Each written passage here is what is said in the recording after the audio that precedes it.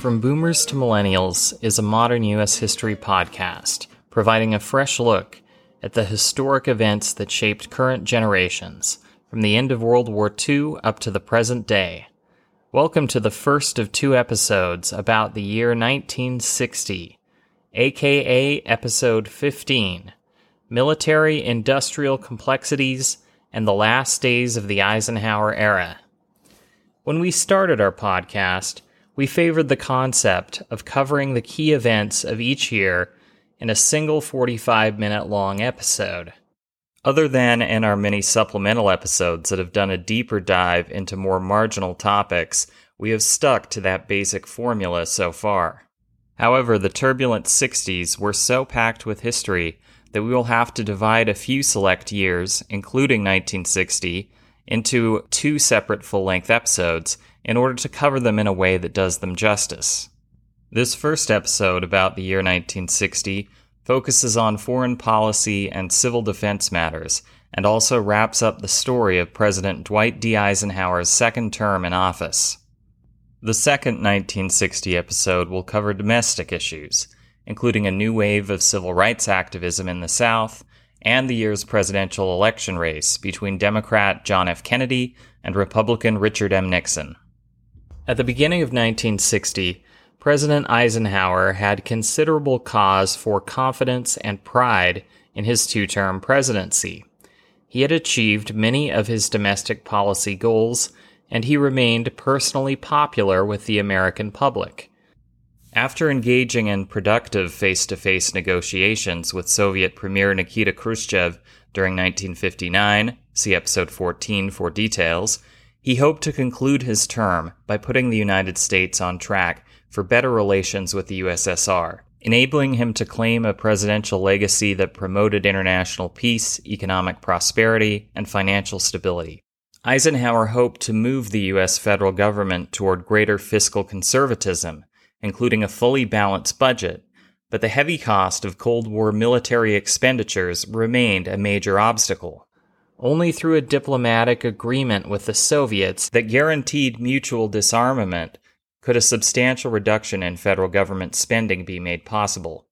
However, Ike's dream died on the first day of May 1960, just weeks before a scheduled peace summit meeting between the superpowers in Paris.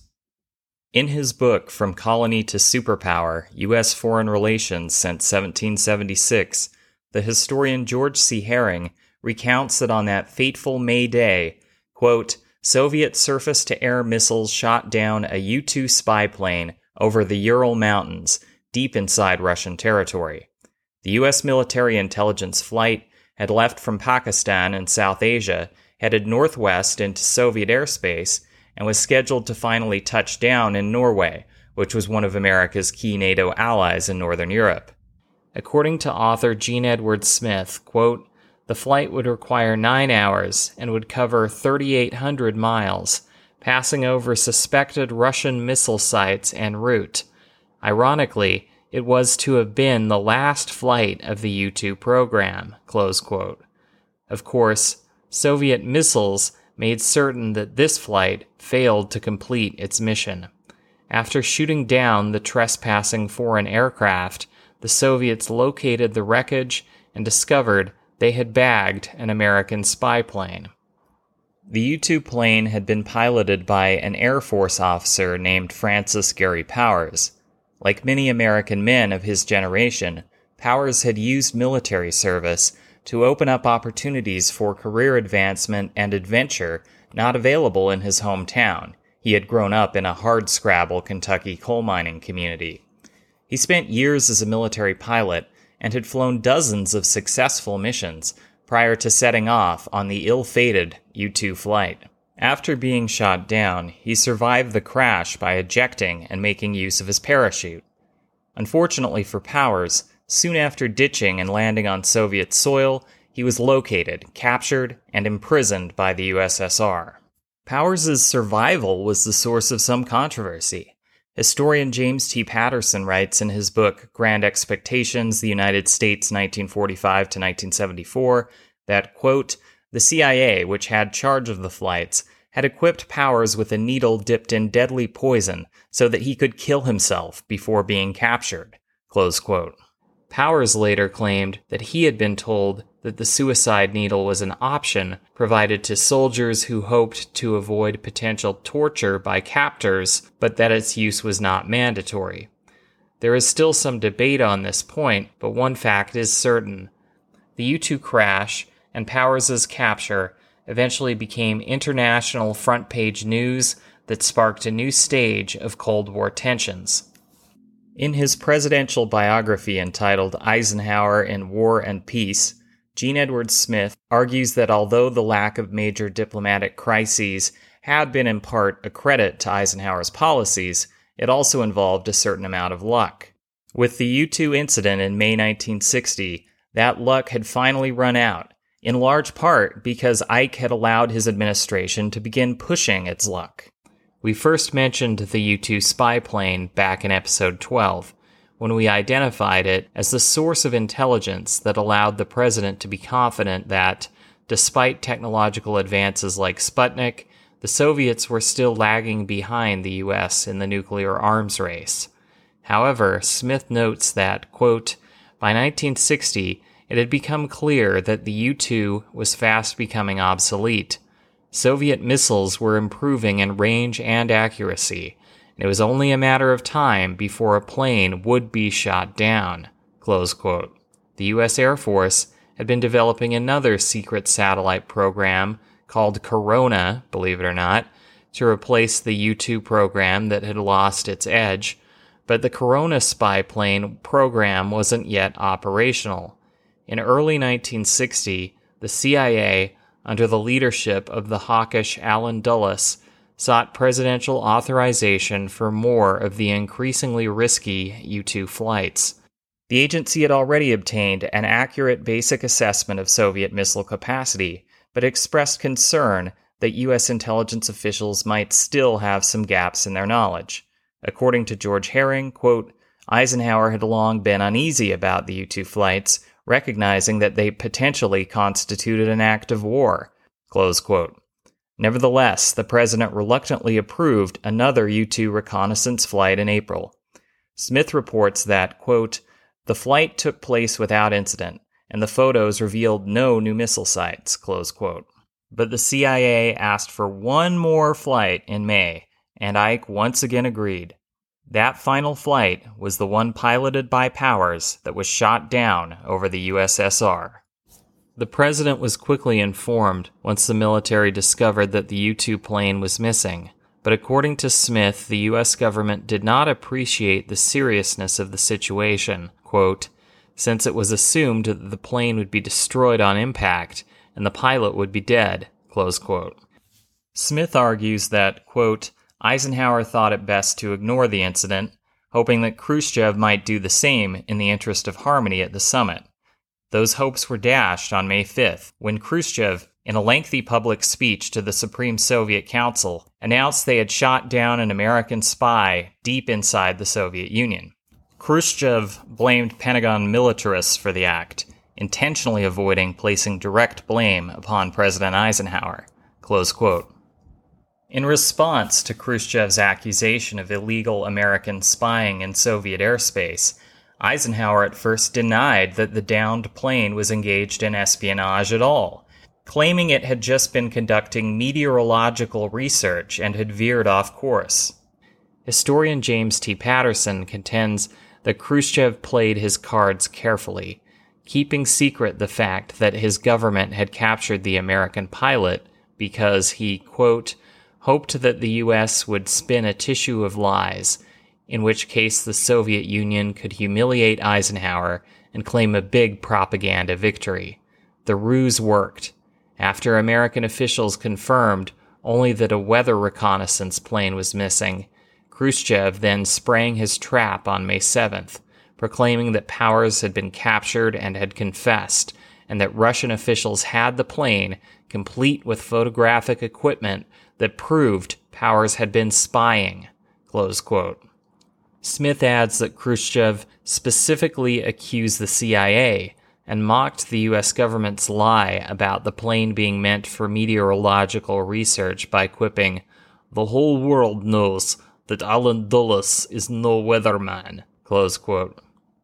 Wow, that was almost as bad as Sean Connery's attempt at a Russian accent in Hunt for Red October.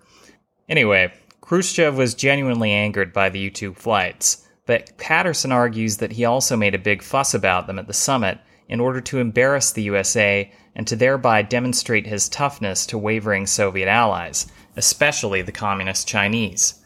According to Professor Herring, Khrushchev wanted to gain the propaganda victory without necessarily destroying the summit negotiations, but he put himself in a position where he needed some kind of American concession in order to continue negotiating without appearing weak. He floated the idea that the hardliners in Ike's administration may have been responsible for the spy flight, not the president himself. Of course, Eisenhower knew this idea was wrong and probably found it insulting. Khrushchev then asked Eisenhower for a formal apology and a promise of no more violations of Soviet airspace. Ike stated that he would suspend any further U-2 flights, but showing his own brand of toughness, he refused to apologize to the Soviet premier for the incident. According to Smith, the president justified his refusal to apologize by, quote, pointing out that the U-2 flights involved no aggressive intent and were only gathering information to guard against surprise attacks, close quote. One has to wonder how accepting an American leader would be if the Soviets had used this defense to justify invading our airspace. Ike's argument did not persuade Khrushchev. Instead, the outraged Soviets stormed out in protest, and the summit meeting came to a dead end. Khrushchev also withdrew his invitation, mentioned in episode 14, for Eisenhower to visit the Soviet Union. The president then faced the problem of explaining both the facts behind the U-2 incident and the subsequent failure of the Paris summit to the American public. Patterson notes that, quote, Eisenhower might then have kept quiet, but he was embarrassed by rumors that the U-2 mission had taken place without his authorization, and he resolved to set those rumors straight. He announced at a press conference on May 11th that he knew everything of importance that happened in his administration. The flight had been necessary, he added, because no one wants another Pearl Harbor, close quote. The president defended espionage as a quote-unquote distasteful but vital necessity. Smith argues that, quote, Eisenhower's decision to accept personal responsibility for the U-2 flights may have been the finest hour of his presidency, close quote, because he refused to listen to those who were encouraging him to blame subordinates for the decision. However, I take a different view. I don't think a president should get too much credit simply for coming clean with the American public, although there certainly have been other commanders-in-chief who probably would have doubled down on a cover-up rather than ever admit to making a mistake or promoting a deception. Regardless of the public effectiveness of Eisenhower's rationalizations for American espionage, the consequences of rising tensions between the superpowers after the failed Paris summit were serious and potentially dangerous. Herring opines that the U-2 incident, quote, destroyed the summit, cost the president and the United States heavily in prestige, ended any chance of substantive negotiations between the Americans and Soviets before the November 1960 U.S. elections, and left the Berlin situation more dangerous than ever, close quote. James T. Patterson concurs, suggesting that, quote, the legacy of the U-2 affair was negative for all involved, save perhaps Khrushchev, who scored the propaganda victory that he seemed to crave. American critics were chagrined to see Ike caught in a lie, not only to Khrushchev, but also to the American people, close quote. Just a few months later, notes Herring, during autumn 1960, the Soviet leadership's aggressive tone alarmed the U.S. public when Premier Nikita Khrushchev attended a speech at the United Nations and responded to criticisms in the speech of Soviet policy in Eastern Europe by removing his shoe and pounding it furiously on his desk. The display may have been, quote, amusing had it not seemed so ominous, and it kept the Cold War threat very much alive in the minds of Americans, close quote. Meanwhile, Democratic presidential nominee John F. Kennedy spent the fall attacking the Eisenhower-Nixon administration for allegedly causing the USA to fall behind the Soviet Union in terms of military technologies and capabilities. Both major U.S. political parties were competing by the early 60s to appear as the faction that would be tougher on the Soviets and their communist allies throughout the world. Patterson concludes that, quote, the U-2 incident set in motion a hardening of Soviet-American relations that intensified during the next 2 years, close quote. Sometimes lost in narratives about the U-2 crash's impact on international relations is the fate of the aircraft's unfortunate pilot, Francis Gary Powers. Portions of this underexamined historical story were explored in an interesting Tom Hanks movie from 2015 entitled Bridge of Spies. The film is based upon the true story of a Brooklyn-based lawyer named James Donovan, played by Hanks, who became entangled in the aftermath of the U-2 incident. Donovan was born into an Irish-American family in the New York City borough of the Bronx, and he went on to graduate from prestigious Harvard Law School.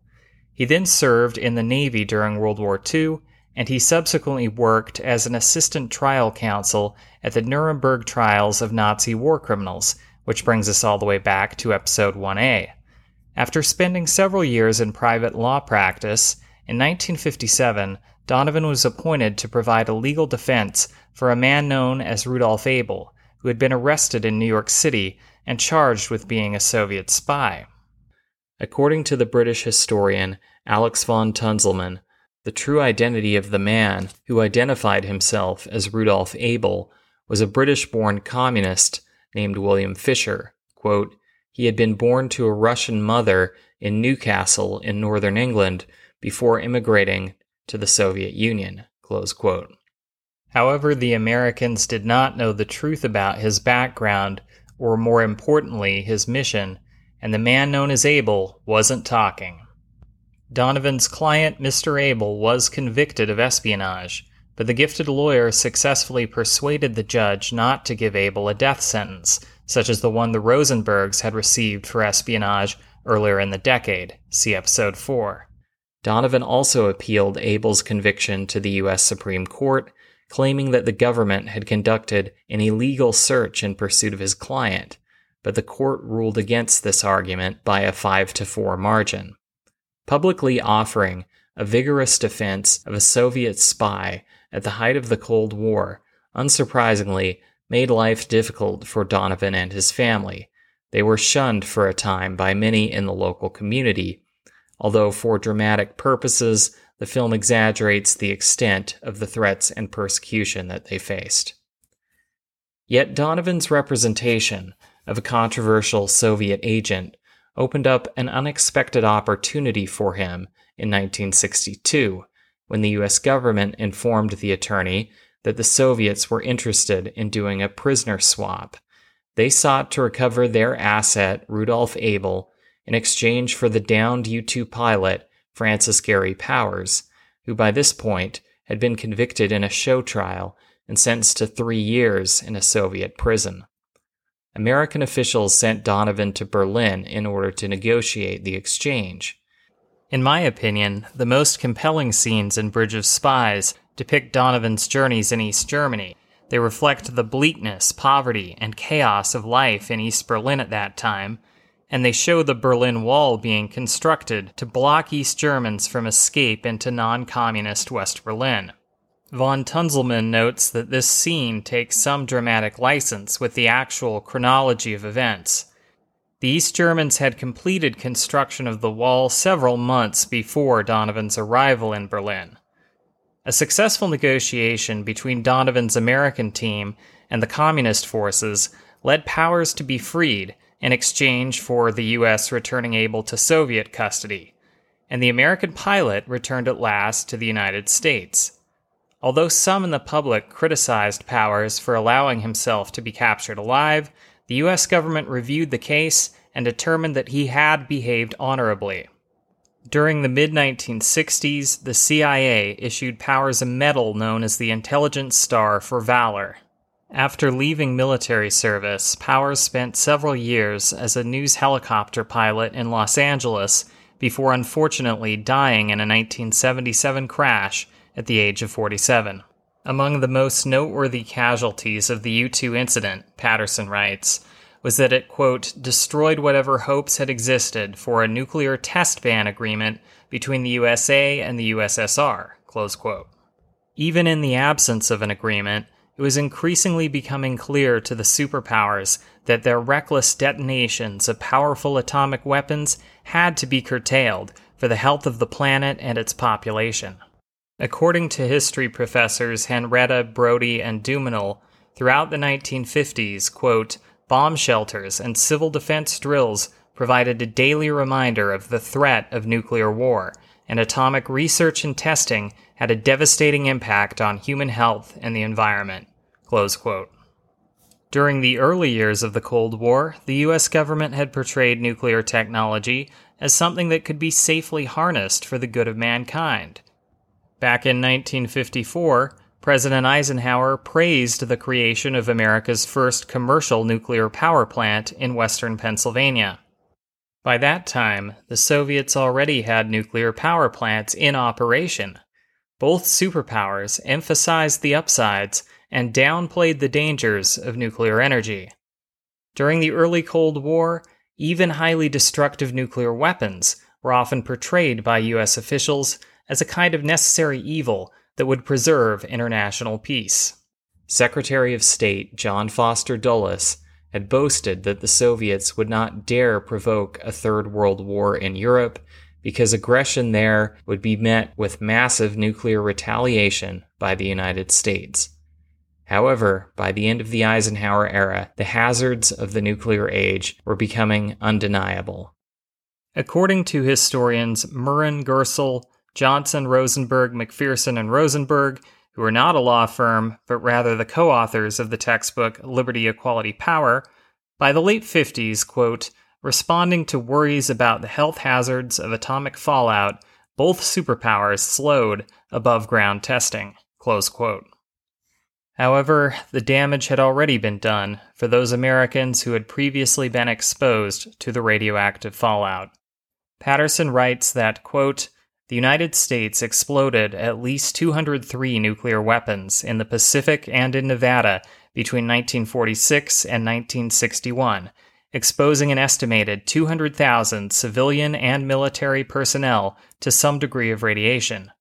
Americans near the Nevada test sites were rocked and startled by blasts and flashes of light from the explosions. Thousands of people employed in cleanup operations, as well as downwinders in western states, claimed to suffer from the effects of radioactivity as a result of these tests, close quote. To the federal government's lasting discredit, U.S. officials downplayed the potential danger of these tests at the time. Patterson argues that, quote, it is now clear that experts underestimated the dangers from nuclear experiments. It is also clear that officials in charge of atomic testing knowingly exposed human beings to nuclear fallout, close quote. Murren and his co-authors report that, quote, government documents finally declassified in the 1980s confirmed that people who lived downwind from nuclear test sites during the 1940s and 50s suffered a number of atomic-related illnesses. Subsequent new revelations showed that the government had covertly experimented with radioactive materials on unsuspecting American citizens, close quote. The so-called downwinders greatly outnumbered the unlucky few who were intentionally exposed to radiation by federal defense agencies, but this larger group also had substantial cause to feel wronged by the U.S. government.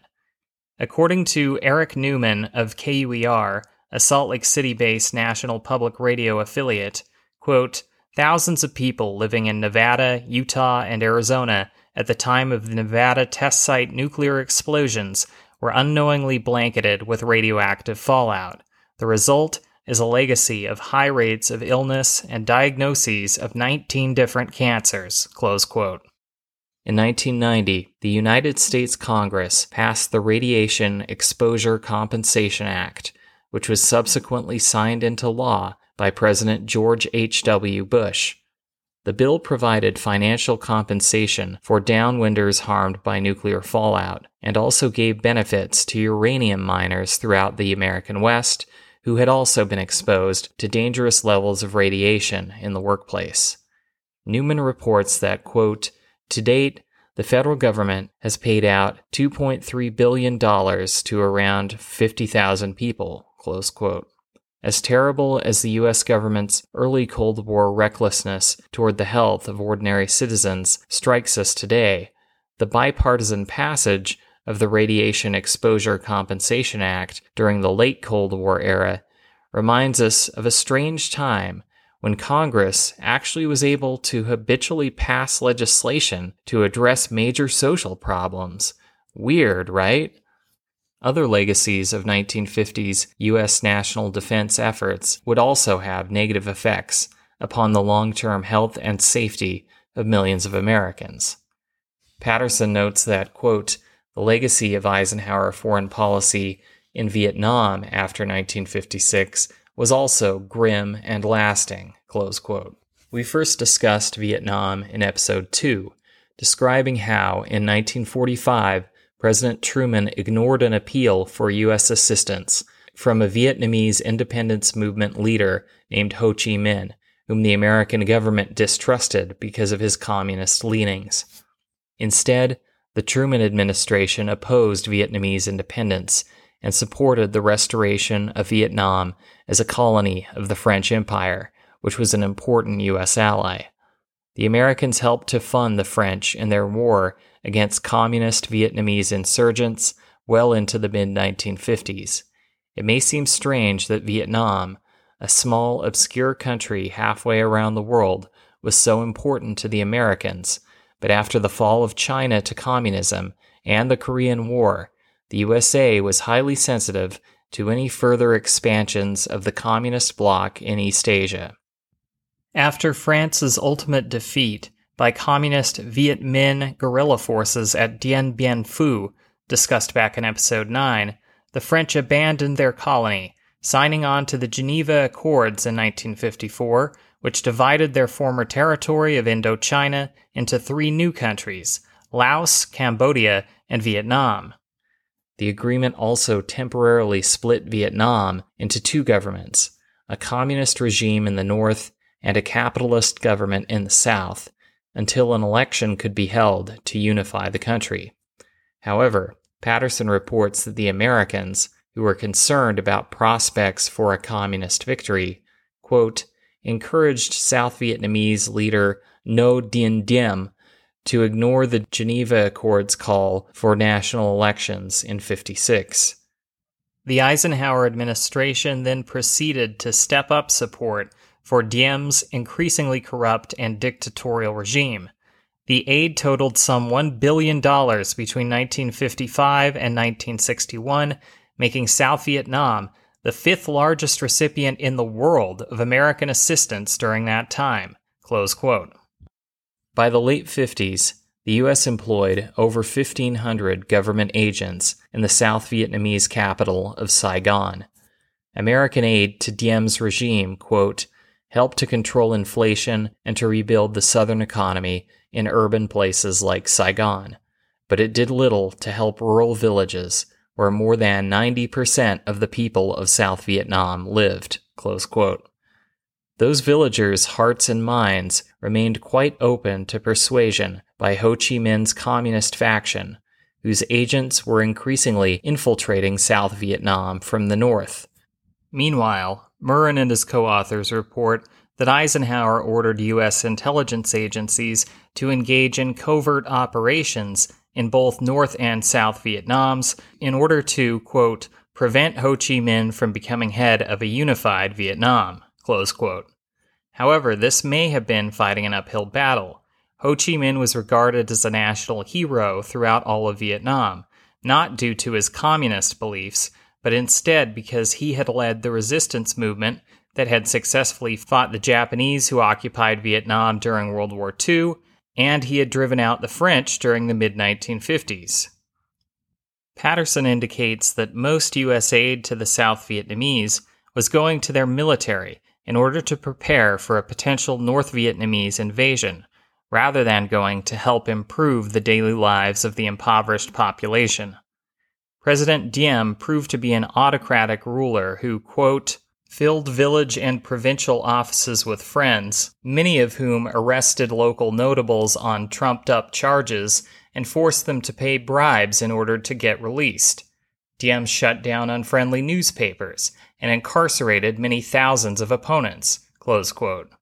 Murren and Company observed that the policies of Diem, who is a member of the country's Roman Catholic religious minority, were alienating to many leaders of the nation's Buddhist religious majority.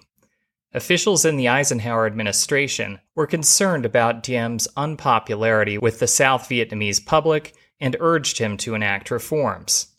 According to Patterson, quote, the dictator refused, whereupon the Americans, having no viable political alternatives in the South, relented and allowed Diem to ignore their demands, close quote. On the other hand, Patterson contends that, despite his attempts to portray himself as a champion of the rights of the world's workers, Ho Chi Minh arguably had an even worse human rights record. Quote, estimates place the number of dissidents executed in the North at between 3,000 and 15,000 from 1954 to 1960, close quote. After using such purges to centralize his authority in North Vietnam, Ho Chi Minh finally gave his communist forces the green light in 1959 to launch a guerrilla warfare campaign in South Vietnam. This emerging Vietnamese Civil War soon became more intense and bloodier. The Americans had already invested considerable resources in making certain that South Vietnam did not fall to the Communists. Patterson notes that many State Department officials in the late 50s also worried about instability in the nation of Laos, which bordered North Vietnam, and feared that communists could soon take over that country as well. This seemed to justify the Eisenhower administration's domino theory that communism could spread like a disease throughout the nations of a particular region. However, according to Henrietta, Brody, and Duminal, although, quote, American policymakers asserted that a non-communist South Vietnam was vital to U.S. security interests, in reality, Vietnam was too small a country to upset the international balance of power, and its communist movement was largely regional and nationalistic rather than being directed by Moscow, close quote. Nevertheless, the conditions that would tempt future U.S. presidents to escalate American military involvement in Southeast Asia were already in place by the end of the 50s. Indeed, Eisenhower already started this process during the last year of his presidency. Patterson observes that over 1,000 U.S. military quote-unquote advisors had been sent to Saigon even before John F. Kennedy's presidential inauguration in January 1961. We shall conclude this episode, part 1 of our exploration of the year 1960, by considering the overall legacy of the Eisenhower administration. Herring observes that Eisenhower's reputation among historians has improved in recent decades. Quote, no longer dismissed as an intellectual lightweight, he is generally recognized as a self-assured and prudent leader who understood politics and, having seen war firsthand, appreciated the limits of military power. Despite frequent crises, he managed to keep the peace during his time in office. Close quote. In a recent survey in 2021 by presidential historians, both of the U.S. presidents we have covered so far, Harry S. Truman and Dwight D. Eisenhower, were ranked as among the top 10 presidents in the entire history of the USA. Seeing this result gave me some pause because for both men, my re-examination of their legacies through this podcast has led me to have decidedly mixed conclusions about their greatness. On the positive side of the ledger, although the fiery Truman and the cool, calculating Eisenhower were very different men in terms of personality and public image, both led presidencies that involved a relatively sensible and moderate approach to domestic policy, some progressive steps on race relations, and an approach to foreign policy that allowed the U.S. to avoid a global war against the communist superpowers of Russia and China without retreating into weakness or isolationism. One might also add that both men appear to have been, in most regards, fairly decent and honorable people, at least when compared to the standards of many other U.S. presidents and politicians. Then again, both Harry and Ike sometimes displayed poor judgment, especially by exaggerating the immediate domestic threat of communism to American society and by overestimating the power of the USA to direct and control global events. This led these post-war presidents to favor a rapid buildup of nuclear arms at home and to initiate interventions into foreign governments abroad. Perhaps concerned about his geopolitical legacy, President Eisenhower engaged in one final critically acclaimed act of statesmanship right before leaving office.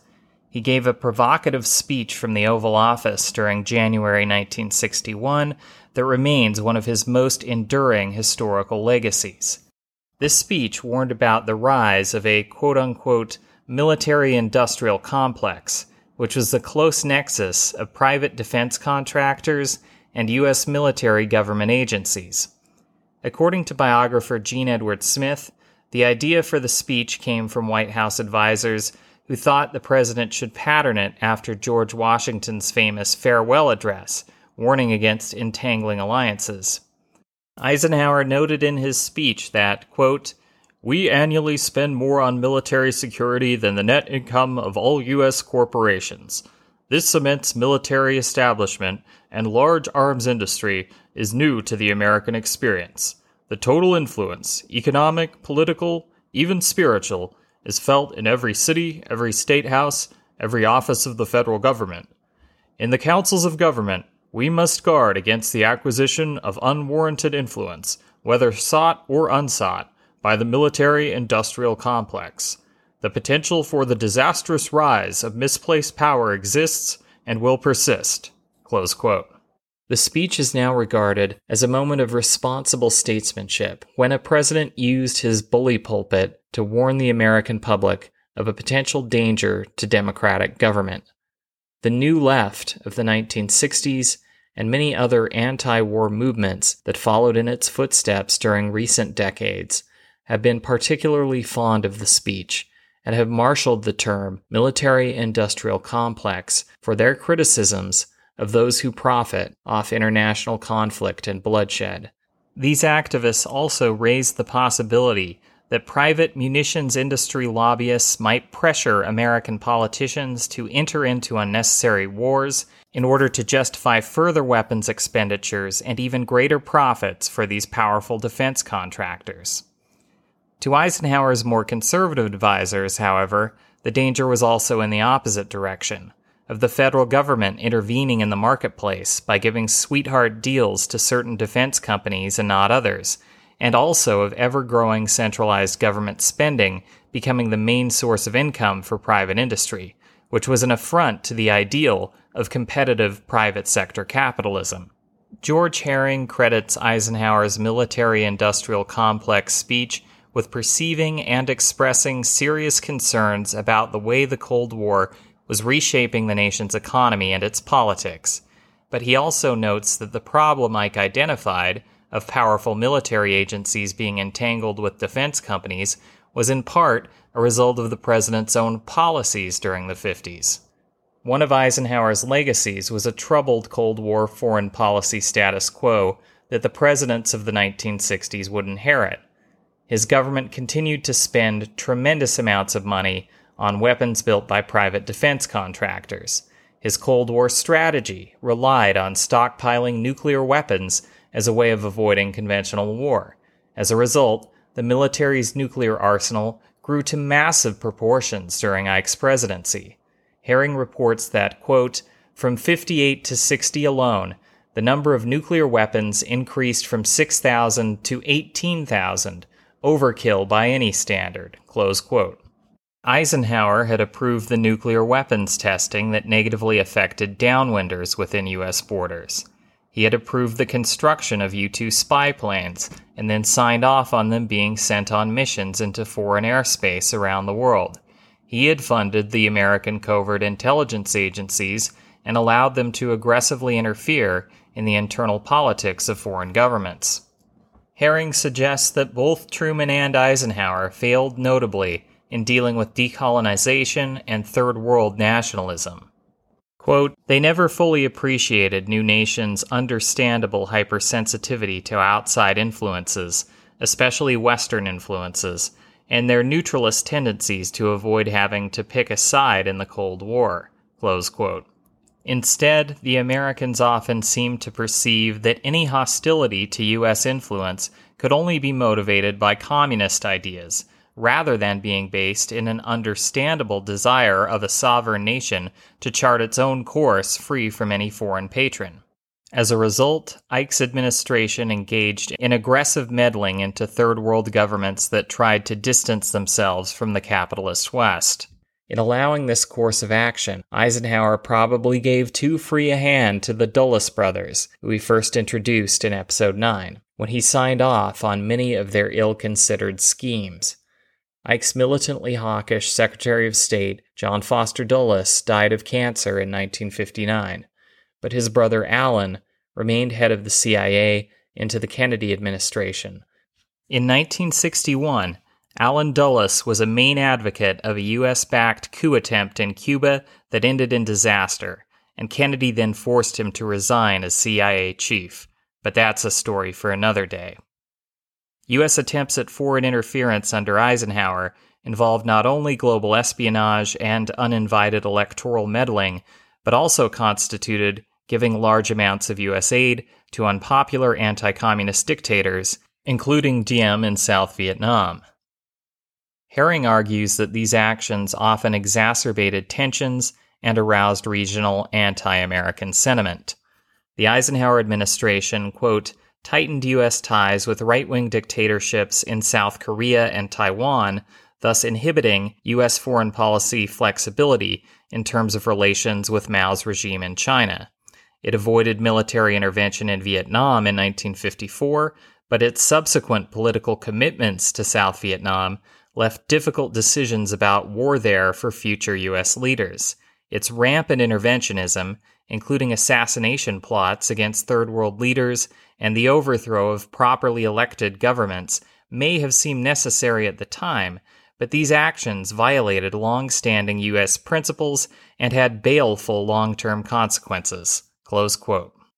It appears that, like Truman during the Korean War, Eisenhower saw during his final years in office that his foreign policy approach was becoming less effective and arguably was falling apart at the seams.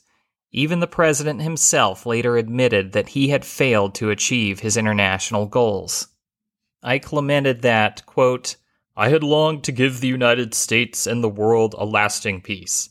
I was only able to contribute to a stalemate." In a damning but fair assessment that goes further, historian George C. Herring argues that, quote, "With Cuba and Berlin unresolved and Americans increasingly anxious, the Eisenhower administration bequeathed its successor problems that would lead to the most dangerous period of the Cold War." Close quote. Next time, we will provide a detailed introduction of the unfortunate successor who would have to bear the burden of all those problems in Part 2 of the year 1960.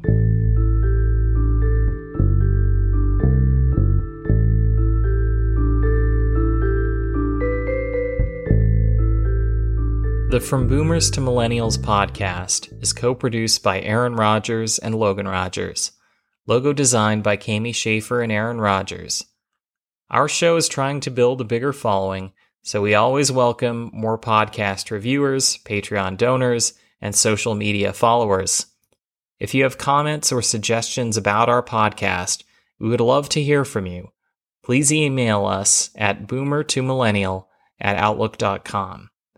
Here at the From Boomers to Millennials podcast, we promise our listeners that we will never spy on your private property by using a 1950s U-2 aircraft or even a modern-day drone. After reviewing the story of Francis Gary Powers, we know better than to risk provoking an international podcasting incident and ending up as a pawn in a prisoner exchange between history podcasts and true crime podcasts. The very thought of being held captive by those true crime podcasters is truly chilling. In conclusion, Thank you for not listening to a true crime podcast today and instead listening to our humble history podcast. Muchas gracias a todos. Many thanks to you all.